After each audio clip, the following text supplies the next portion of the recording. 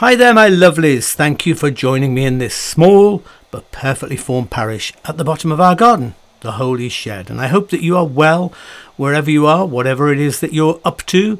Here in the UK, I hope that you're enjoying some of the sunshine or managing to keep out of it, depending on your particular preference. Now, as some of you know, this week we celebrated our anniversary, me and this girl who I met when I was, I think I must have been 18, maybe just 17, but 18 probably. And she was a couple of years older. Florence and the Machine have a song about her, you know. Well, seems like that to me anyway. It's called Oh Patricia. And it says this: Oh Patricia, you've always been my North Star. I have to tell you something. I'm still afraid of the dark. You take my hand in your hand and flowers grow. Do you understand? With every seed you sow, you make this cold world beautiful. It's a great song, guys. You know, take a listen if you like Florence and the Machine, that is. And those lines, so true for me. She's always been, she still is my North Star. And when we are in dark places and I am somewhat afraid, it's, having her with me and her hand in mine that makes all the difference. So happy anniversary, sweetheart. But of course, I'm not here to tell you about us. Well, I will tell you a bit about us in a moment. But first of all, I would like to tell you a story about someone called Laura.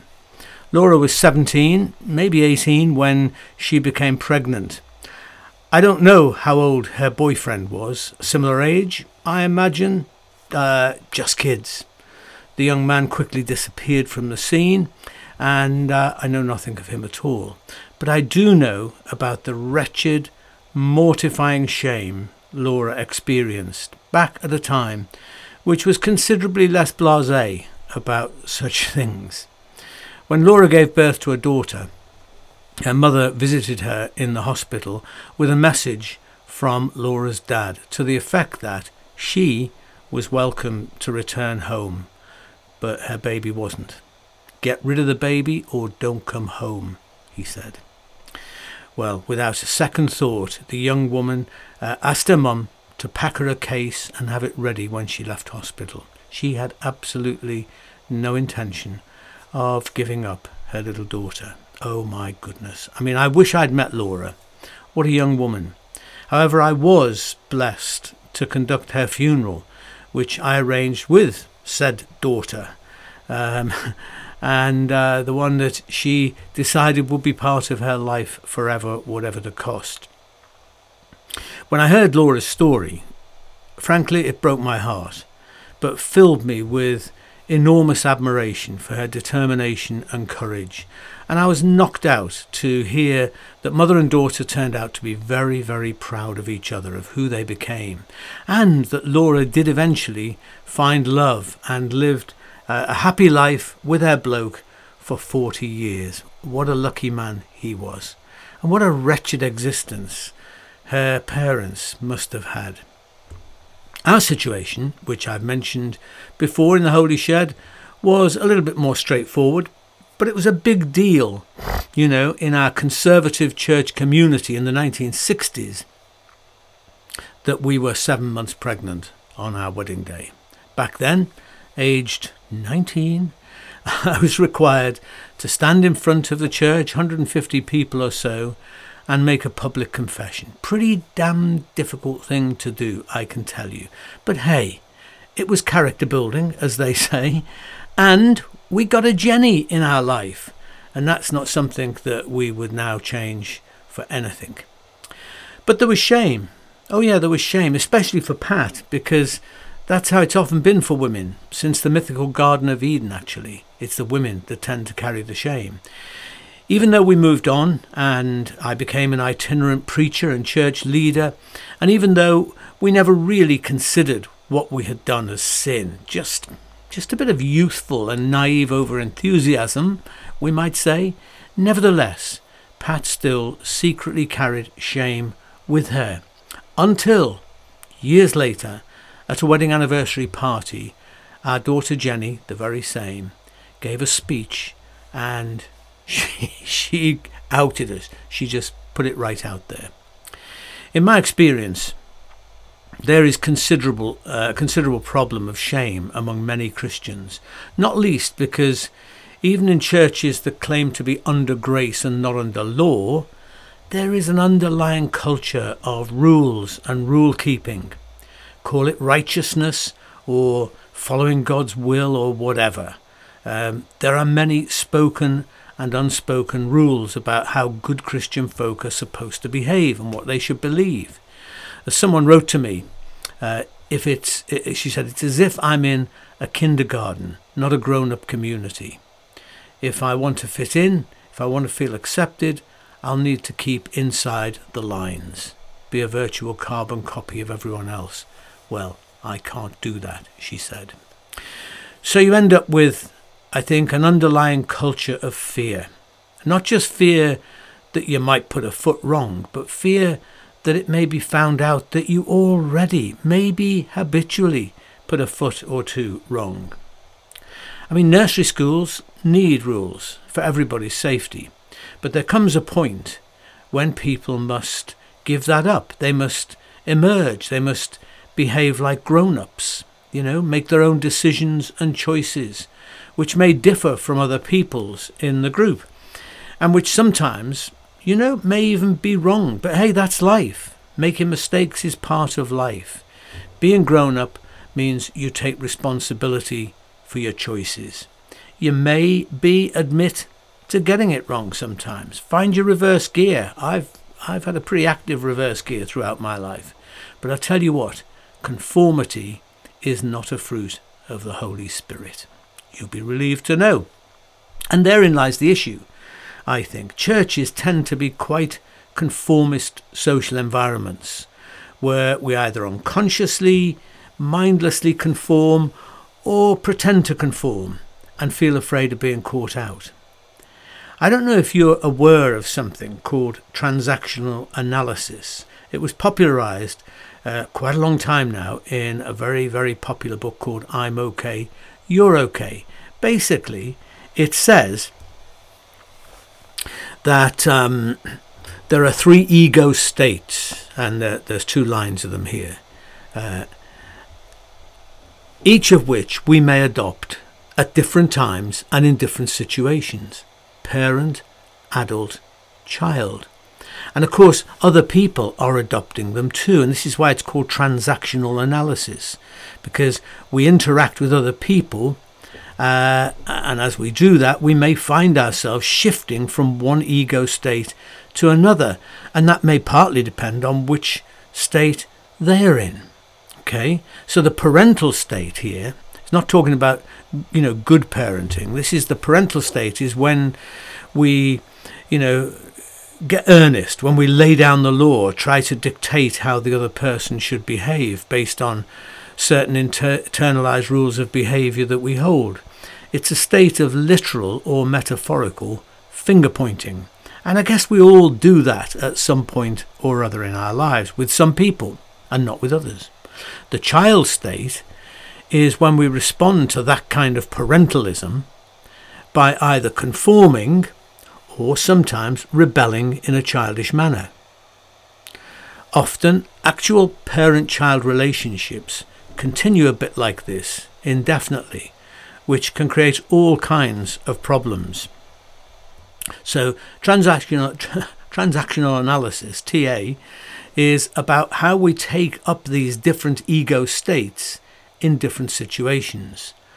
An otherwise fully adult person, for example, may find themselves responding like a child when they return home to an overbearing parent, or when confronted by an authority figure. So just looking back at the diagram again, you can see that there's all these lines there which say there's so many different variations of how we may line up, So, when someone gets all parental with us, whether it's our literal parent or somebody else, then you have a decision. It's not one that you consciously make, but it's something that goes on inside, how you are going to react. And very often the reaction is to respond, as I say, as a child. So here's the thing, though. This kind of interaction doesn't simply operate at the level of person-to-person interactions. It can also operate, from what I can observe, in organizations too, all kinds, but today specifically in churches. I think there's a lot of that transactional analysis going on in the way that churches operate. The whole nature of especially conservative styled religion is parental. Church leadership is parental. The Bible is taught in a parental fashion. It's a parental book. The whole church environment is parental. It's a place of conforming. And God too is represented in a parental way. And that's why many of us have gone much of our lives living with this parental God. And I'm not talking here just like, our Father, but I mean this parentalism, this overbearing, finger-pointing, judgmental God. Christian spirituality, or discipleship as it's sometimes called nowadays, or holiness, these things are often based on a compliant child model, exemplified in phrases like only believe, trust and obey, submit to God's will.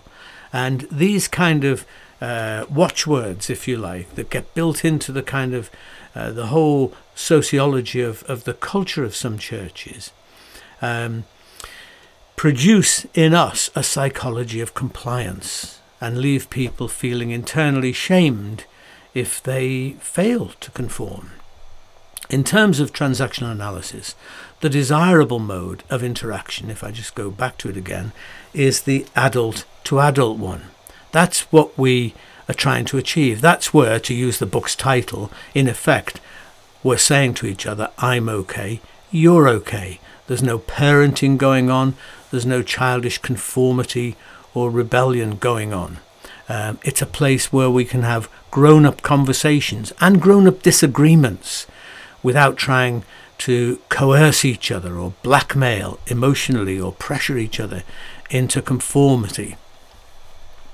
And this, to me, is how a mature church should be able to exist, to provide a space where differences can coexist in an atmosphere of adult-to-adult relationships and interactions, mutual respect and care, where individuals can make their own choices that may differ from the accepted norm within that community, where they can choose to believe things that are, out of kilter with what everybody else believes. That would be, in these terms, an adult-to-adult style community. And that, to me, is a healthy community, a mature community. Of course, it requires courage to take a different view in a situation like this, to follow a different path, to make our own choice. And often it provokes fear, especially when concerned people tell us that we're off key or following our own ways or backsliding or even being rebellious to God's will. And these things go on in churches. I know they do. But God never motivates us with fear. The parental mode is not the divine mode. Religion sometimes does, but God never motivates with fear. God never threatens, if you do that, then this, this, this. But God holds and supports us, even when we get it wrong. It's not the accusing finger that is pointed toward us. It's the hands and arms of love that come to bear us up, to hold us, to guide us into better ways. I think what sets people's alarm bells going with someone like me is when they assume that what I'm advocating is something that they often call complete relativism, where nothing matters anymore, where there are no rules, where, as they like to say, anything goes. And this actually cropped up recently after I gave my talk a week or two ago on unnatural passions in the shed, in which I argued, if you were there, you'll remember, that none of the commonly quoted passages in the Bible about same-sex relations actually speak to the kind of love-based, co-equal LGBT plus relationships that many of us recognise and experience and support in today's world. Russell, I use his name because it's in the public domain on Facebook. Russell said he profoundly disagreed with me, saying that there could be no validation of a lifestyle that is, I quote, clearly not what God desires. Clearly not what God desires. Well, Russell, first, I don't see same-sex relationships as a lifestyle choice, as you've put it. It's about, who people are within themselves. It's not just, I think I'll choose to be gay. That's just really silly. That's not how it is for people. And secondly, I'd like, you say that it's clearly not what God desires. But you see, that isn't clear at all to me. It's clear to me that LGBT plus people, the ones I know, who love partners with exactly the same kindness, care, respect and faithfulness that I aspire to in my marriage, I think those people reflect the image of God wonderfully. And I think that's exactly what God desires, if you want to put it in those terms. But then Russell goes on to say, indeed, I'm left asking, is there anything in our culture or lifestyle choices that you think God may disagree with? Anything we do with which God would disagree or take issue? Anything worthy of repentance? Or, he says, are all our choices acceptable and to be celebrated? Well, I'm afraid I have no idea how Russell arrives at such questions from what I said in the shed that evening. But if you want me to answer it, yes, of course. I think there are things in our world which, to use my language, grieve the heart of God. But I don't believe that two people of whatever binary or non-binary genders loving each other is one of those things that God disagrees with. I'm confident that God is grieved by abuse, by bullying and coercion in relationships, whether they're straight, gay, whatever. I think that God's heart is grieved by the exploitation of the poor and marginalised in our society and in our world at large. I think God's heart is grieved by people fleeing violence and war and hardship only to be turned away when they arrive at where they hope they would find refuge and a better life. I think God's heart is grieved by the destruction of the planet through species depletion, through pollution of oceans and climate change and all that kind of stuff. I believe God grieves that wicked or mentally unbalanced people can so easily acquire guns and arms in the United States and elsewhere. I do believe in the power and importance of repentance. That is part of my faith. But I struggle often with the way in which the word repentance is used. I'm not going to go into that now. I'll get onto it on another occasion. But in terms of things like interpersonal behaviour, I believe we need to be grown up and allow people to make choices, provided, of course, that those choices do not lead to someone else's harm or abuse or exploitation. And I think this is fundamentally what Dietrich Bonhoeffer meant when he spoke back in the 1940s of what he called a world come of age. He said the world has come of age. Now, he didn't mean by that people will now necessarily make good decisions. Heck no. I mean, he was writing that from a Nazi prison where he was going to die. He meant that we no longer live, and he was saying this in the 40s, but so much more true now. He said we live no longer in an age where religious parentalism is a viable thing. It did work at one time. Societies were governed and ruled by ecclesiastical authorities, by vicars and popes and Lord knows what, and they dictated how people should behave and what they should believe and all the rest of it. However perfectly or imperfectly it was carried out, society was on the face of it governed by that kind of religious parentalism. Bonhoeffer was saying that has gone. It's no longer viable. Only those people who buy into that particular kind of church club will submit to religious conformism. The world has moved on, and if it had moved on in 1944 when he wrote those things, how much more has it moved on now?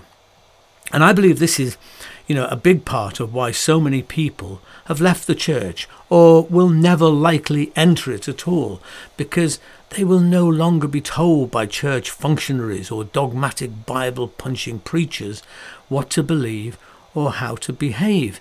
They have their own, I would say, God-given powers to make judgments, to make doctrinal and ethical judgments, and all kinds of others too. We now need grown-up church communities where we can discuss, argue, and respectfully disagree, and then make our own choices. Going back to where we began, with the story I told at the beginning, I've counselled people whose God is not dissimilar to Laura's dad, who lays down the law, who says, "These are my terms, obey or be gone." And I've heard that kind of portrayal of God over and over and over again in church circles over the years. I've spent more hours than I could possibly shake a stick at trying to shift good folk beyond the nagging inner voice of religious shame, trying to get people to trust their own deeper instincts and choices.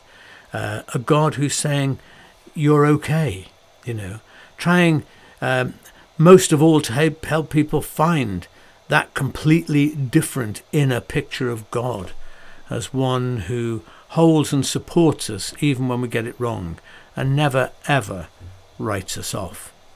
So, I'm kind of tempted to go on, now that I'm on a roll, I'm tempted to go on and talk about the issue of pro-choice and pro-control of women as it is featuring in the United States right now. And which is actually what got me thinking about all of this in the first place. But we've run out of time, really. So maybe on another occasion we'll get round to doing that.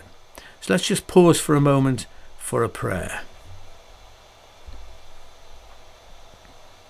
And it's a prayer of thankfulness for the amazing capacity we have to make choices. Choices. I love choices. I hate it when I'm told that I have no choice, that this is the only way, the only decision, like it or not. Surely the world can't be reduced to a single option, one possibility, one right path, one true faith, believe or be damned. No, that can't be right. I think I am pro-choice. I can't imagine a rule book that covers every eventuality, which at the turn of a page tells me emphatically, this is right, this is wrong. Who would want that? Some things are easy. Don't make it all about you. Don't treat people like things. Don't destroy or abuse or behave as if little ones have no worth. Other things make my head spin. The effect my innocent proclivities have on folk far, far away. Who made my best shirt? What is their life like? Who grew my coffee beans? Do other creatures make choices like mine? I can't tell. But I relish that I am entrusted with this joyful, onerous responsibility to live each day wondering and deciding.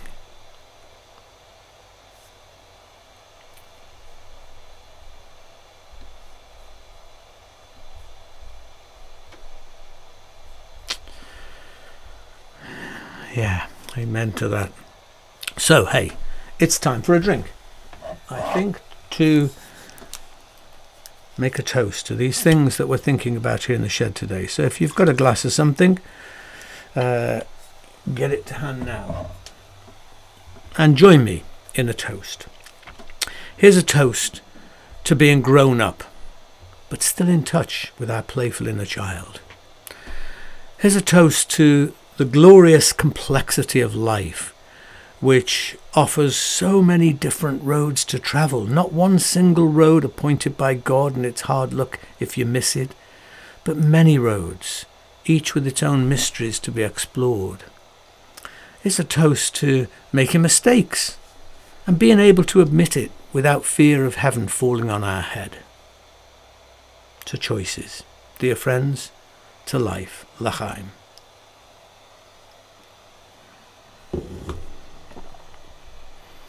There you go. Thanks for joining me for another Shed here today.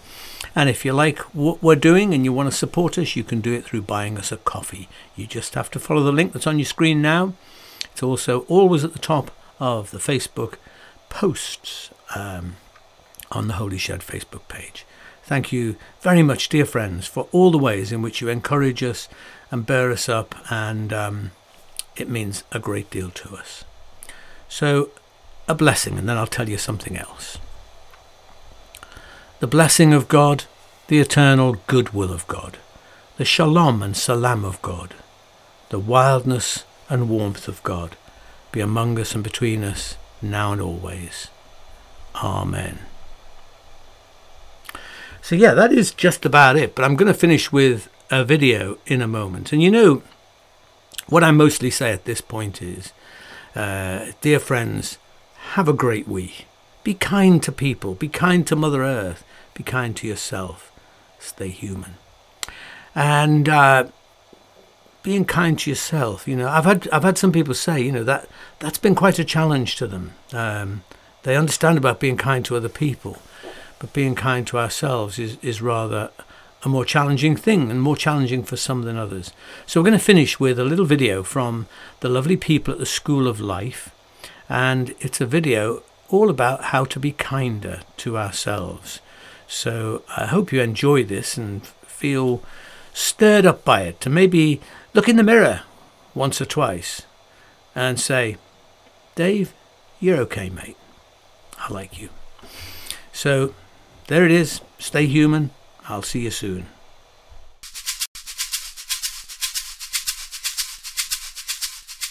If there is one generalization we can hazard of those who end up mentally unwell, we could say that they are masters at being very nasty to themselves, without noticing they are even being so. Release from the grip of self-loathing therefore has to start with a growing awareness of what we are doing to ourselves, and what the alternatives might be. For example, we might start to notice that no sooner has something nice happened to us, that we set about wondering when something awful will strike in revenge, that every success has to be ruined by a feeling of foreboding and guilt, that every potentially pleasant day ends up marred by panic or a sense of loss, and that we spontaneously imagine that everyone must hate us, and that the worst things are being said about us the moment we leave any room. None of this looks on the surface like self-hatred. We could just say that we have a worried mind or a regretful temperament, but it is useful to group these ideas under a singular title in order to fully identify the direction in which they point, towards the systematic destruction of any pleasure in being ourselves, which is, when we think about it, a very nasty thing indeed to do to someone. Without realizing it, we are committed to throttling all of our chances at contentment at the earliest possible opportunity. We might imagine, as an experiment, trying to be as kind as possible towards our own minds. Rather than dragging in every last deformed and mean idea into the theatre of consciousness, we could dare to be vigilant about only presenting our minds with the very kindest and most reassuring ideas. The moment we left a room, we might be ruthless in preventing thoughts about our unacceptability from manifesting themselves in the usual way. They might be begging to be let in, and claiming all sorts of reasons why they should be so. But for once, we could give them a firm no. If they kept trying to make their way into our minds, we might put on a piece of music or do some gardening, anything other than allow destructive concepts to have their normal rule over us. Where does this unconscious impulse to be unkind to ourselves come from? How is the choice to torture ourselves made? We can hazard another generalization. The way we treat ourselves is an internalization of the way others once treated us, either directly in the sense of how they spoke to us, or indirectly in the sense of how they behaved around us, which could have included ignoring us or openly displaying a preference for someone else. To get a measure of where we stand on the spectrum of self-love, we need only ask ourselves a very simple question that we have nevertheless ignored for far too long. How much do I like myself? If the answer immediately and intuitively comes back that we feel loathsome, there is a history that we urgently need to consider and are, conveniently for our self-torturing minds, choosing to ignore. The contempt we habitually show ourselves is in neither way fair nor right. We should spot the oddity and partiality of treating ourselves with a viciousness we wouldn't accord to our worst enemies. People who commit suicide aren't those for whom a few things have gone very wrong. They are people who have encountered some otherwise survivable reversals against a background of fierce self-hatred.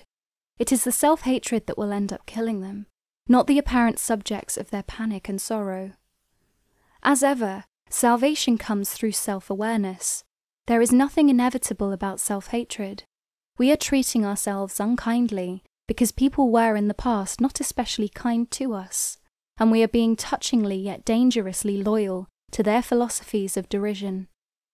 But if we are to stay alive, we need radically to redraw our moral code and return to kindness the prestige that it should always have had. We have learnt far too much about a lack of mercy, about panic, about self-suspicion, and finding oneself pitiful. Now we need to rediscover the virtues of forgiveness, mercy, calm, and gentleness. And when we panic and feel intensely anxious about the future, we need to remember that we are, in essence, worrying about our fundamental legitimacy and lovability. Our survival depends on a swift mastery of the art of self-compassion. Our online shop has a range of books and gifts that address the most important and often neglected areas of life. Click now to learn more.